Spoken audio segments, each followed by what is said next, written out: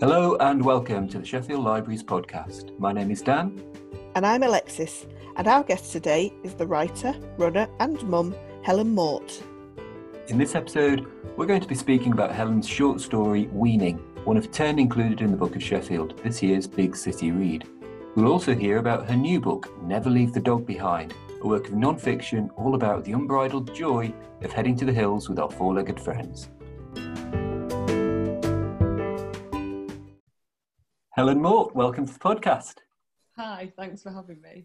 So we were saying just before we came on here, one of the lovely things about my job is that I get to meet poets, I get to meet writers, we occasionally meet broadcasters, lots of creative people. You're a bit different because you do all these things and lots more. So yeah, I just wonder if we might talk a bit about that and what a typical week looks like for Helen Mort. I think so. Yeah, I think I am a bit of a jack of all trades, master of none, probably as a writer, because I do everything. But that's also looking at it a different way. It's just because my first love has always been language and reading absolutely everything from right when I was a kid, and poetry is my first love. That's what I sort of learnt to do as a practitioner first, and because I think of poetry as being sort of the building blocks of language, the foundation of everything, I think that so much good writing has an element of the poetic in it. So things like having an eye for a good image or for the rhythm of words, for the sound of words. I do, rightly or wrongly, sort of think that poetry gives you a transferable skill that you can bring to bear on other forms of writing. And for instance, when I was writing my novel, I was thinking about the sound of the language quite a lot and about the construction of the sentences and the rhythm. So I was sort of thinking in the same way as I do when I'm writing a poem. It's just that I was also thinking about story and plot and all those other things. And I sort of like to think that I learn something different from every new form that I try. So especially because I'm then new to them, I like to challenge myself. So when I think that not, it's a bit arrogant to say that you know how to write a poem, so I'm not sure that anyone ever does, but if I think I'm getting a bit complacent, I like to challenge myself by, I've never written a play. What would it be like to do that? What would I learn from that? Because each time you try something new, it's quite humbling because you realise there's a lot you have to learn. So I like to think that they do feed into one another and that I'm primarily a writer. That's my identity. And maybe at some points in my life, I'll do more of one than the other. I might be more of a non-fiction writer or more of a poet, but they'll always be there to express the different ideas, which all suggest, for me anyway, different forms. Yeah, I mean, we're going to talk about your prose, we're going to talk about your short story, and we'll talk about your next book, which is non-fiction, and some other bits as well.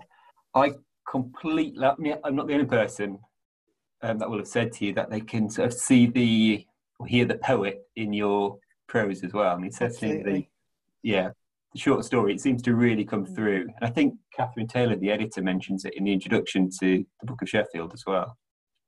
Oh, that's really lovely. That's definitely what I would want people to find in my prose. I'm probably not the best at.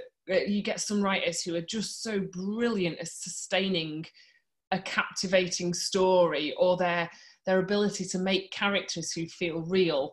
And I would say that those things maybe things that I find more difficult. And what I hope that people might like in my work is the kind of poetic detail, or the eye for certain details, or for looking at things a bit sideways maybe.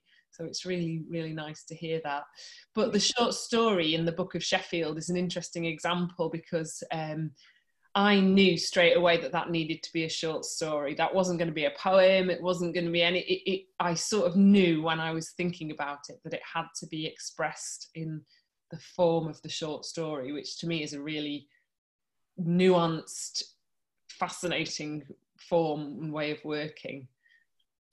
I suppose I haven't really thought about this much until now, but I suppose a short story, a bit like a poem, it's kind of like a precision tool. Maybe there's more, I don't know, a novel can be a bit blunter, I suppose, whereas a short story, it's really got to be sharp and straight it up. has, but at the same time, you can afford I mean, I'm generalising now because I'm not saying this isn't true of novels, but you can afford to leave things hanging a bit more, kind of have that ambiguity or that sort of sense of where did this go, or what. It's a snapshot sometimes of a particular person or a moment in time or of a place, which is what I hope to do with my story for the Book of Sheffield, because it is about this city, and a portrait and a love letter to this city, I guess. So that's what I was trying to do.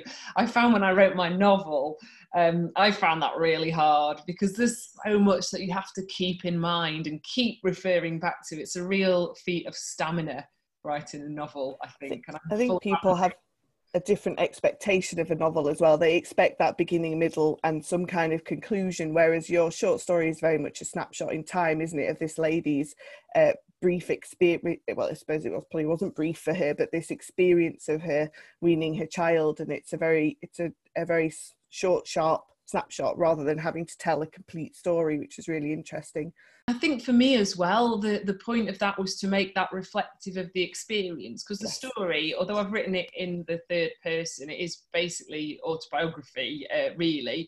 And I wanted to sort of show that lots of the experiences that people have in their lives, maybe it's mental health issues, maybe it's motherhood, or the effect that can have on you, it's overwhelming at the time and it's all consuming, and you find it impossible to conceive of another reality. But at the same time, it's not the whole of you. It's a snapshot of your life. It's a part of your life, and it's kind of, so I thought a short story was a really nice way of sort of freezing that time in a way, and linking it to place as well, because I think all of my experiences are mediated by place, by Sheffield, by the Peak District, just because I'm very influenced by where I am geographically.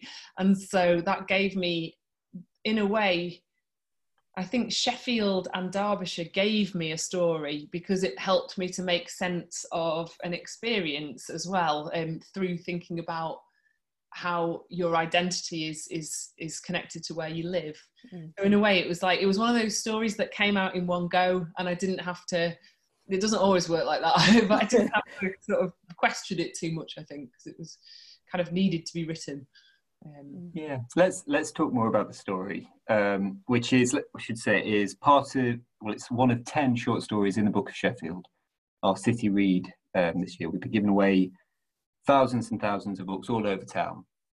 Your story is called Weaning. It's the first book, the first story in the book. And actually, I think because it is so grounded in place, and you kind of name check so many places that the mum visits and sees across the hills, it's nice to have it right there in the beginning as well. So it's about a new mum. She's clearly going through something pretty traumatic after the birth of a child, and her whole world has sort of turned upside down, hasn't it? Yeah, I sort of wanted to, so I'm interested in what you're saying about the place names, because that's always what I love in my writing, whether it's poetry, whether it's novels. I love the poetry of place names, and I think this city is so rich, and its surroundings, it's so rich in place names, and I'm in love with them. I don't know if it's just because it's where I'm sort of from around this area, or if it's that we have particularly poetic names, but I always loved how Richard Hawley, whose music I really admire, titles his albums and stuff after bits of Sheffield, and to me that's gorgeous, because it's just bringing out the poetry that's there already. I think wherever you live, the map is your kind of poetic glossary, and it's all there for you. You kind of don't have to make that much up, because it's there in the fabric of the landscape, in the stories that it holds, and in the place names. So I sort of wanted to draw on that, but yeah, I think there's a lot of really valuable discussion now about postnatal mental health, and that's something to be welcomed hugely. But I suppose I wanted to shine a bit of a light on what I think is still a bit more of a neglected area, which was the experience of stopping breastfeeding as the baby started eating solids and not having milk anymore for those people who do breastfeed. And for my little boy, and for me, that was quite early. He was only 6 months old, and I had quite a bad reaction to that. And I just have this very vivid memory of being in a place. It was out on Burbage, and it didn't feel like my place anymore, or I felt disconnected from the landscape. And that's so different from how I feel the rest of the time and how I'd felt before, that I knew that something was wrong. So I wanted to sort of explore the relationship between, I guess, mental health and the environment and the countryside and the city and the fabric of the city. Yeah, but also to talk about this thing about weaning that I didn't think I hadn't seen. And the more I did research as well online, there really wasn't a huge amount of discussion about it. It was all about the time after you've just had a baby, the first weeks, the first months, and not so much about further down the line and those changes that you go through, and the hormone withdrawal that happens to people who stop breastfeeding, especially if they do it fairly quickly, as just happened in this case, and in the case of the person in the story, which apparently it's like coming off drugs. It's like coming down off ecstasy. It's this huge sudden, and it affects some people, who knows why, quite badly. And I thought, I haven't seen any other short stories or works of fiction particularly about this phenomenon, and so I kind of wanted to write about that as well, because I know for me, when I read something that reflects an aspect of my experience at a difficult time, even if it's not directly, even if it's not about exactly the same thing at all, for me that's a comfort, and it's a source of solace or inspiration. So I thought maybe it could work like that for other people, regardless of whether they'd had that experience or not.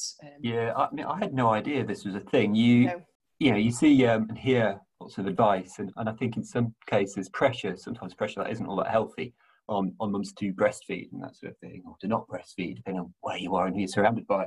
But yeah, I don't think I never heard anything about kind of the back end of it, and what happens to your body and what that might feel like. Well, I went searching for advice about weaning and about what happens. Oh, sorry, specifically about stopping breastfeeding. I think weaning is about the process of them having the solid food, but and most of the advice that I could find was just about how perhaps you didn't need to stop, or how you could keep doing it and fit it into the rest of your life. And there wasn't very much, or it was about how the baby might find it difficult to stop. Well, actually, my baby didn't find it difficult at all. I found it difficult. So I suppose that was something I think as writers, a more general point is that we are often looking for those little pockets of experience that are particular to us, but that we think might have a universality in it. And I should point out as well that I'm talking about the autobiographical elements of this story, but a lot of what I write is not at all autobiographical. And I like to think of writing as an act of empathy as well, and that you can imagine yourself into other people's situations, even if you haven't experienced them directly yourself. So it demands empathy from the reader, because they're trying to get into the head of the person, the narrator or the author or both. And writing is an act of empathy from the writer sometimes as well, because they're trying to understand the world a bit better, or other people's. Yeah. Well, because I was a reader in this relationship, and I'm a bloke, so I have no experience of breastfeeding. I have children, and so I kind of experienced all this stuff, but from another angle. But yeah, you know, the experience of bodies changing, and in this case, like memories being lost and stuff like that. Yeah, it has to be that sort of act of empathy, I suppose.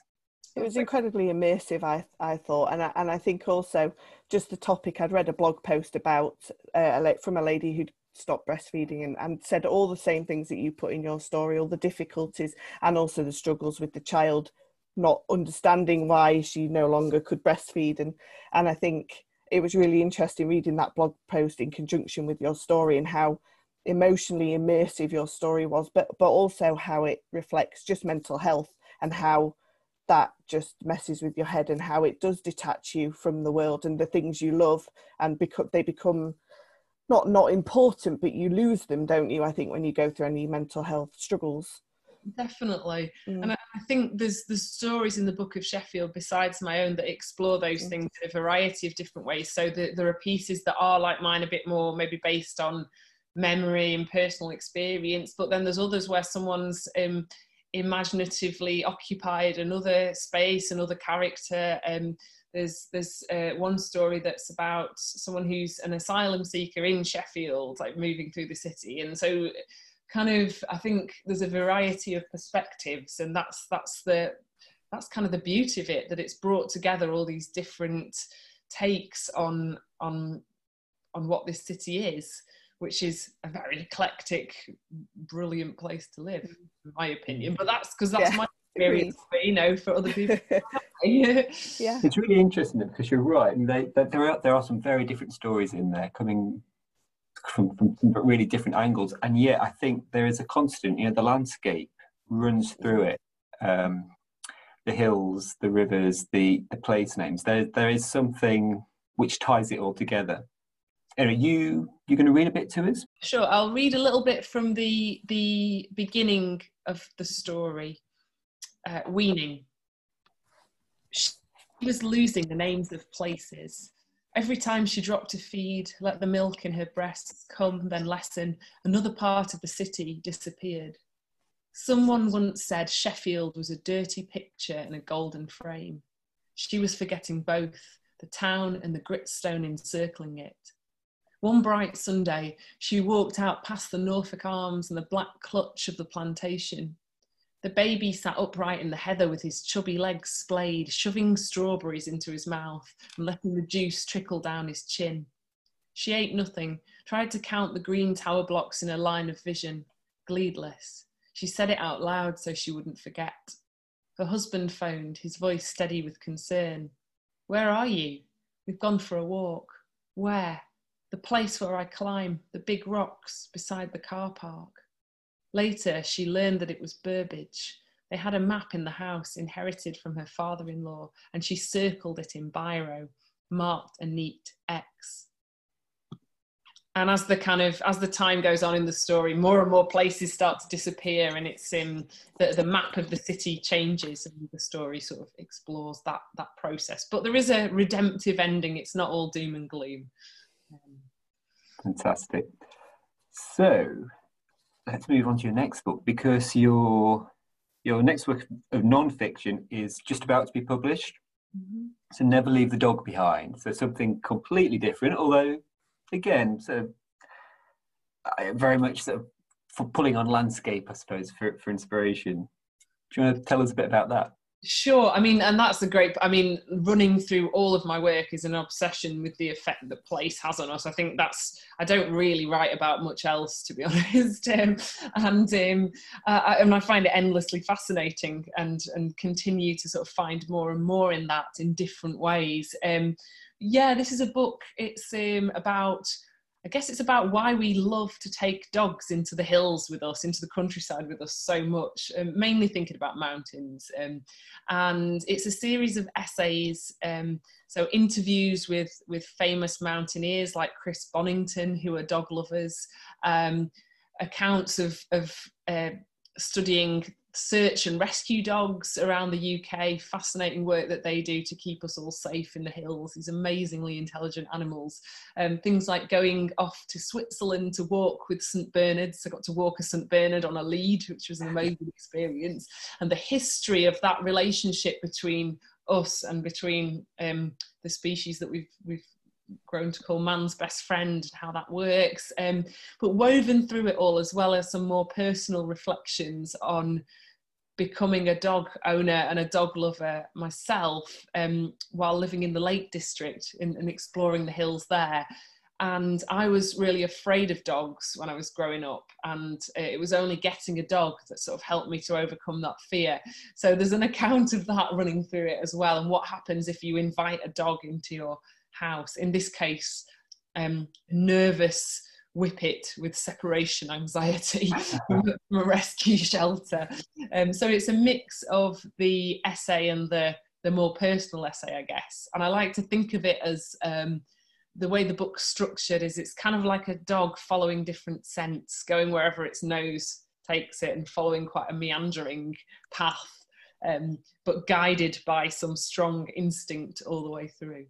So For the sake of our listeners, we're recording this right now on Zoom so we can see each other. And I'm looking at Alexis's face and she's got a big smile. I know that she really wants a dog. We're buying a house currently just so I could get a dog, basically. But my mother-in-law has just got a puppy, and we walk him at the weekends, and the joy that we get from taking him for walks. I mean, I've always loved dogs. I like you, actually had quite a bad fear of all dogs and cats, and it was only getting a kind of meeting dogs and then eventually getting a cat that got me over my general fear of animals. So I can completely identify with that feeling.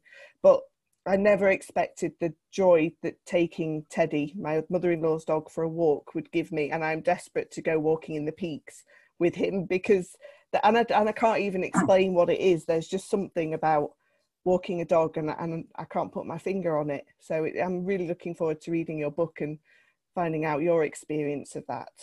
What breed of dog do you want to get? Do you have a particular, or is it more? I love all dogs, and I've swapped my choice of breeds over and over again. Teddy is a Cavapouchon, so I think we'll probably look to get some kind of doodle type dog as well, because they're These quite are just active. words to me. They love walking. This means nothing. What?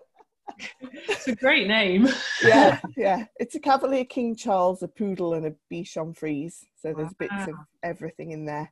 But he's just a big fluffy teddy bear. But he loves to walk, and there's nothing lovelier than letting him off the lead and watching him just sprint around the fields that we take him to and that kind of thing. So, yeah, I think there's a real interesting connection between humans and dogs that has, well, it's now become part of their DNA, hasn't it? And they've actually evolved to be with us, and it's incredible the bond we have with them.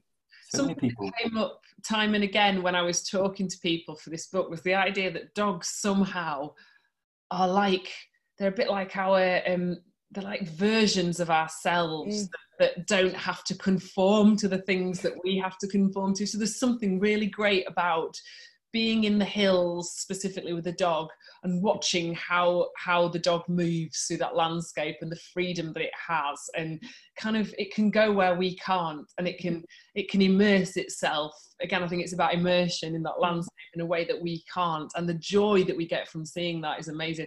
I heard people say time and time again that they preferred being out with a dog to other people. Quite a lot of people prefer dogs to people.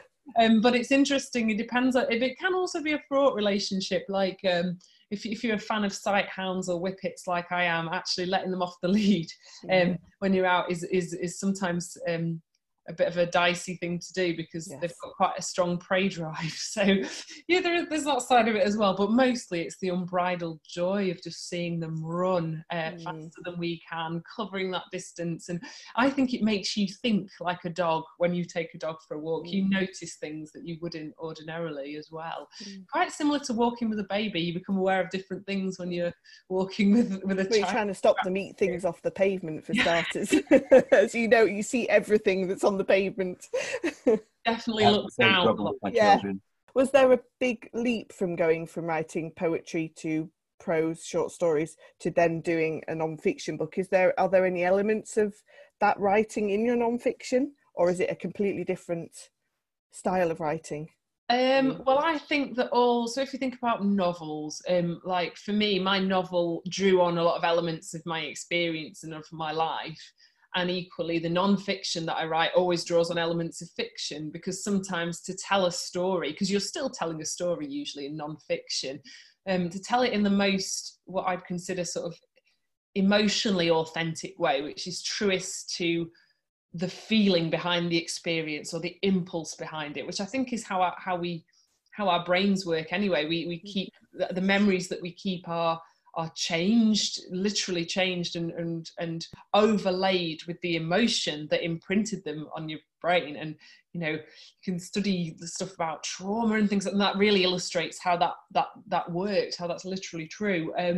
But so I'm never afraid of I will keep as many details as I can in there, but of sort of having to be imaginative in the way that I tell my own story if I'm doing something that I consider to be life writing. I don't do that with other people's. So obviously, like the interviews and things is at verbatim as people spoke to me. But I don't think they're as dissimilar as you might think, the kind of fiction and non-fiction. And as I say, poetry's always there. If you love the sound of words and the rhythm of language, that's always going to be there in how you think and the patterns of thought that create the prose as well.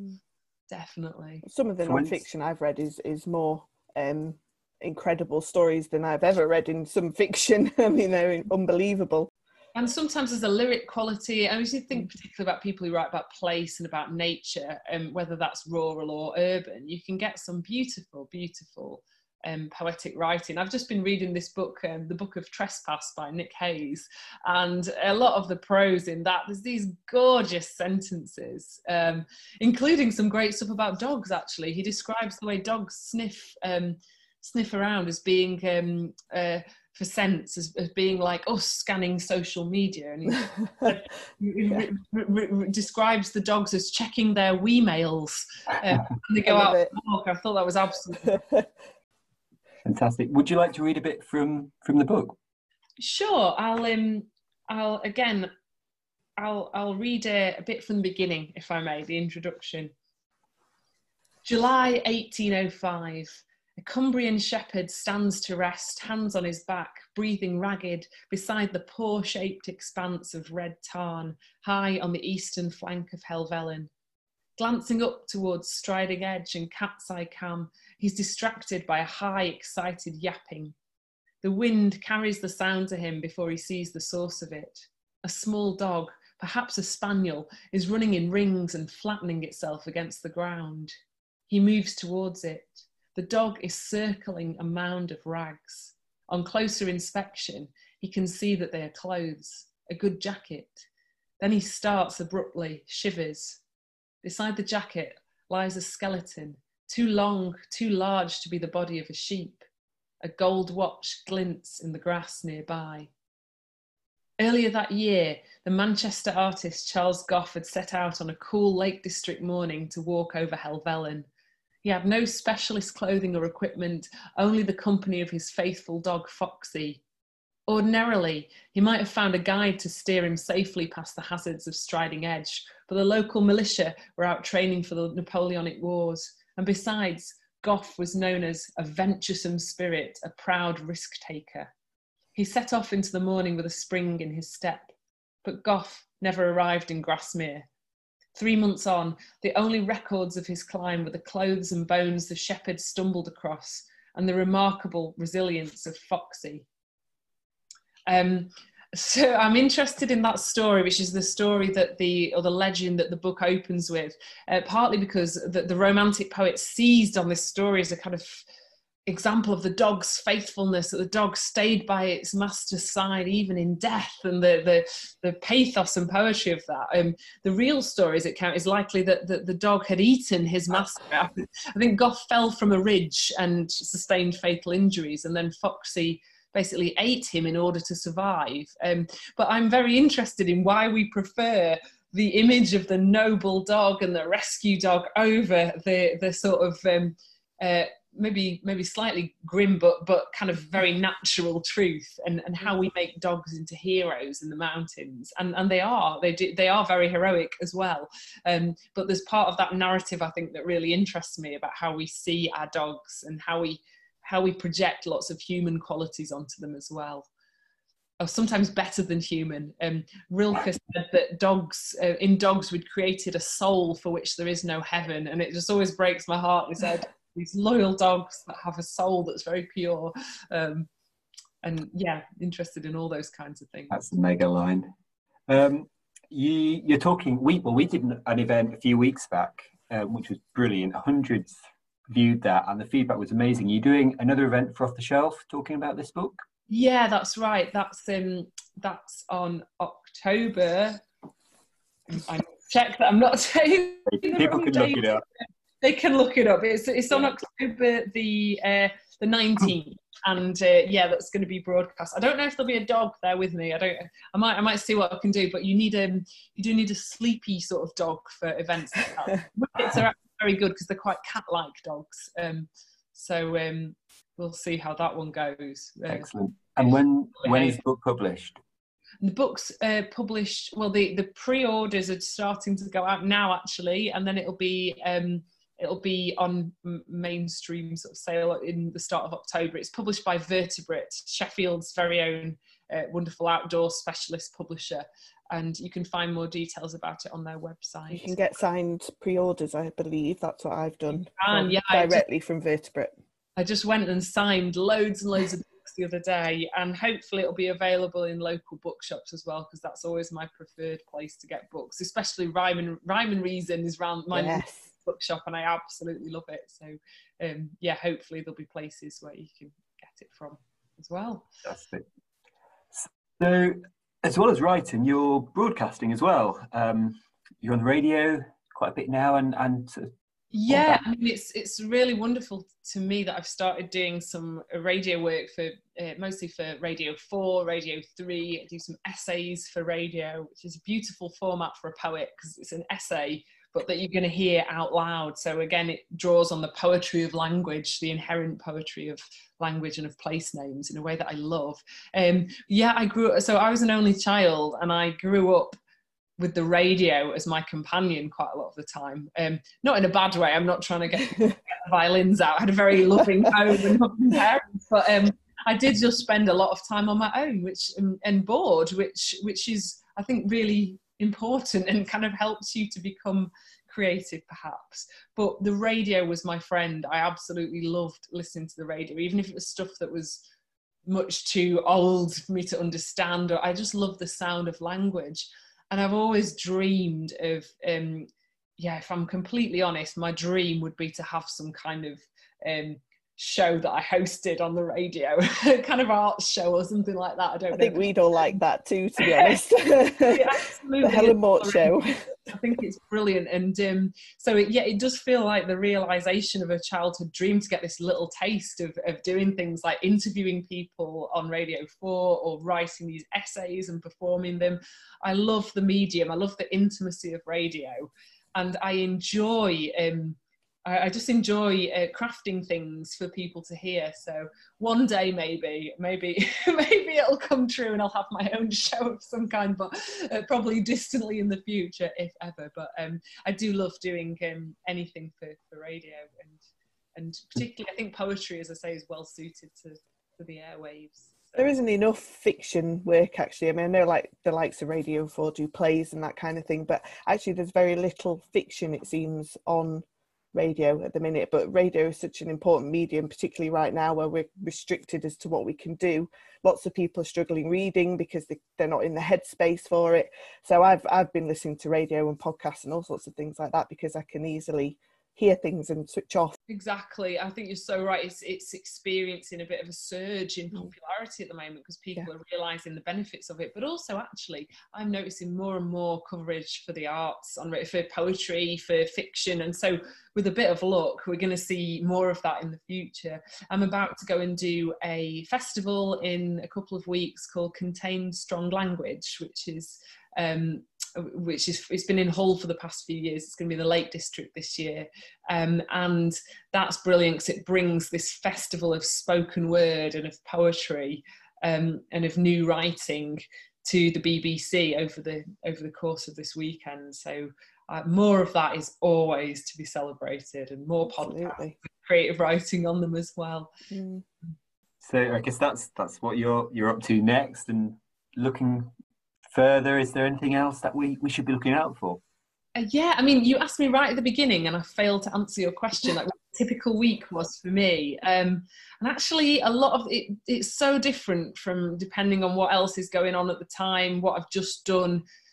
Often a typical week, like to be honest, since the lockdown started in March, a typical week for me has involved no writing at all. I've just had a year where I've, for various reasons, childcare, the kind of anxiety and exhaustion that I know has affected a lot of people through this lockdown has meant that I've just been doing things that I needed to do to pay the bills rather than focusing on the artistic side of things.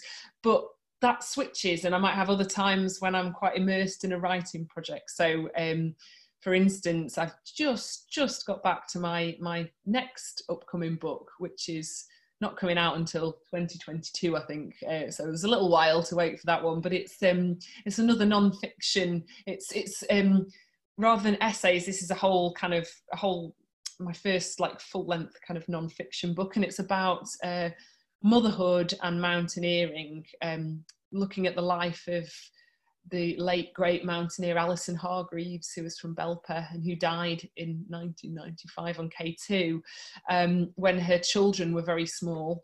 And then also the death of her son, Tom Ballard, who was a mountaineer in his own right, and who died just last year. I think it was it was early 2019 on Nanga Parbat. So I'm sort of charting that mother-son relationship and their shared love of mountains, and thinking about how my own perspective on going to the mountains, not that I was ever doing feats like they were doing, but how that's changed since becoming a mum. And so it also links to some of the things in the weaning story, and I've been revisiting some of that as well. I guess how your sense of what your body is capable of changes with motherhood in both positive and negative ways, perhaps, and how you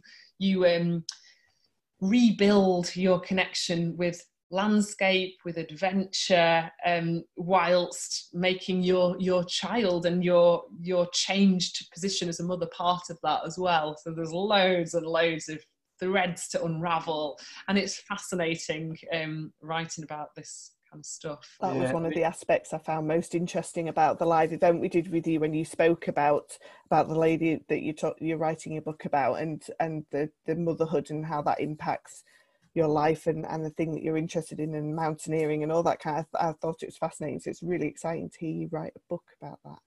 I think it's just very interesting. I've long kind of identified with her, which sounds like an odd thing because I didn't know her. I've got no right in a way to think that or to write about her. But even not just about the climbing, but the way that she writes about her life as a mountaineer reminds me of my life as a writer. And there's a lot of similarities in the focus that you need in order to do that, and the selfishness of it, but how it's a strange mix of selfishness and generosity at times, doing something on behalf of others, but also doing it for yourself. And I've long thought that the poems that I've written that were addressed to her, to Alison Hargreaves, weren't enough to contain all the things that I thought came up from it. And also, of course, going back to the age-old thing that when fathers die equally tragically in the mountains, the way it's reported is quite different. So we often learn that for a father towards the end of the piece rather than in the headline. Whereas if a mother dies in the mountains, that is absolutely the first thing you're going to know. It's going to be mum of two dies in tragic accident. So just sort of looking at what shifted, what stayed the same, but also hopefully it's quite a considered approach to these things, like, confronting the fact that actually as a mother my perspective has changed on things like that, just for myself, since there are things that I don't want to do, and but how complicated those decisions can be, and how much can be behind them, and how difficult it is to judge somebody else's choices, I suppose. Well, we'll look out for it. Helen, it's been great talking to you, as always. Huge thank you for joining us. You've got a website where people could visit and discover a bit more about you and your work? Yes, I do. It's just www.helenmort.com. Very unoriginal. And I'm also on Twitter as @HelenMort. Thank you very much. Well, thanks for joining us. You've been listening to the Sheffield Libraries podcast, the new place to discover the stories, both fact and fiction, that we think deserve to be shared. We hope you'll join us again.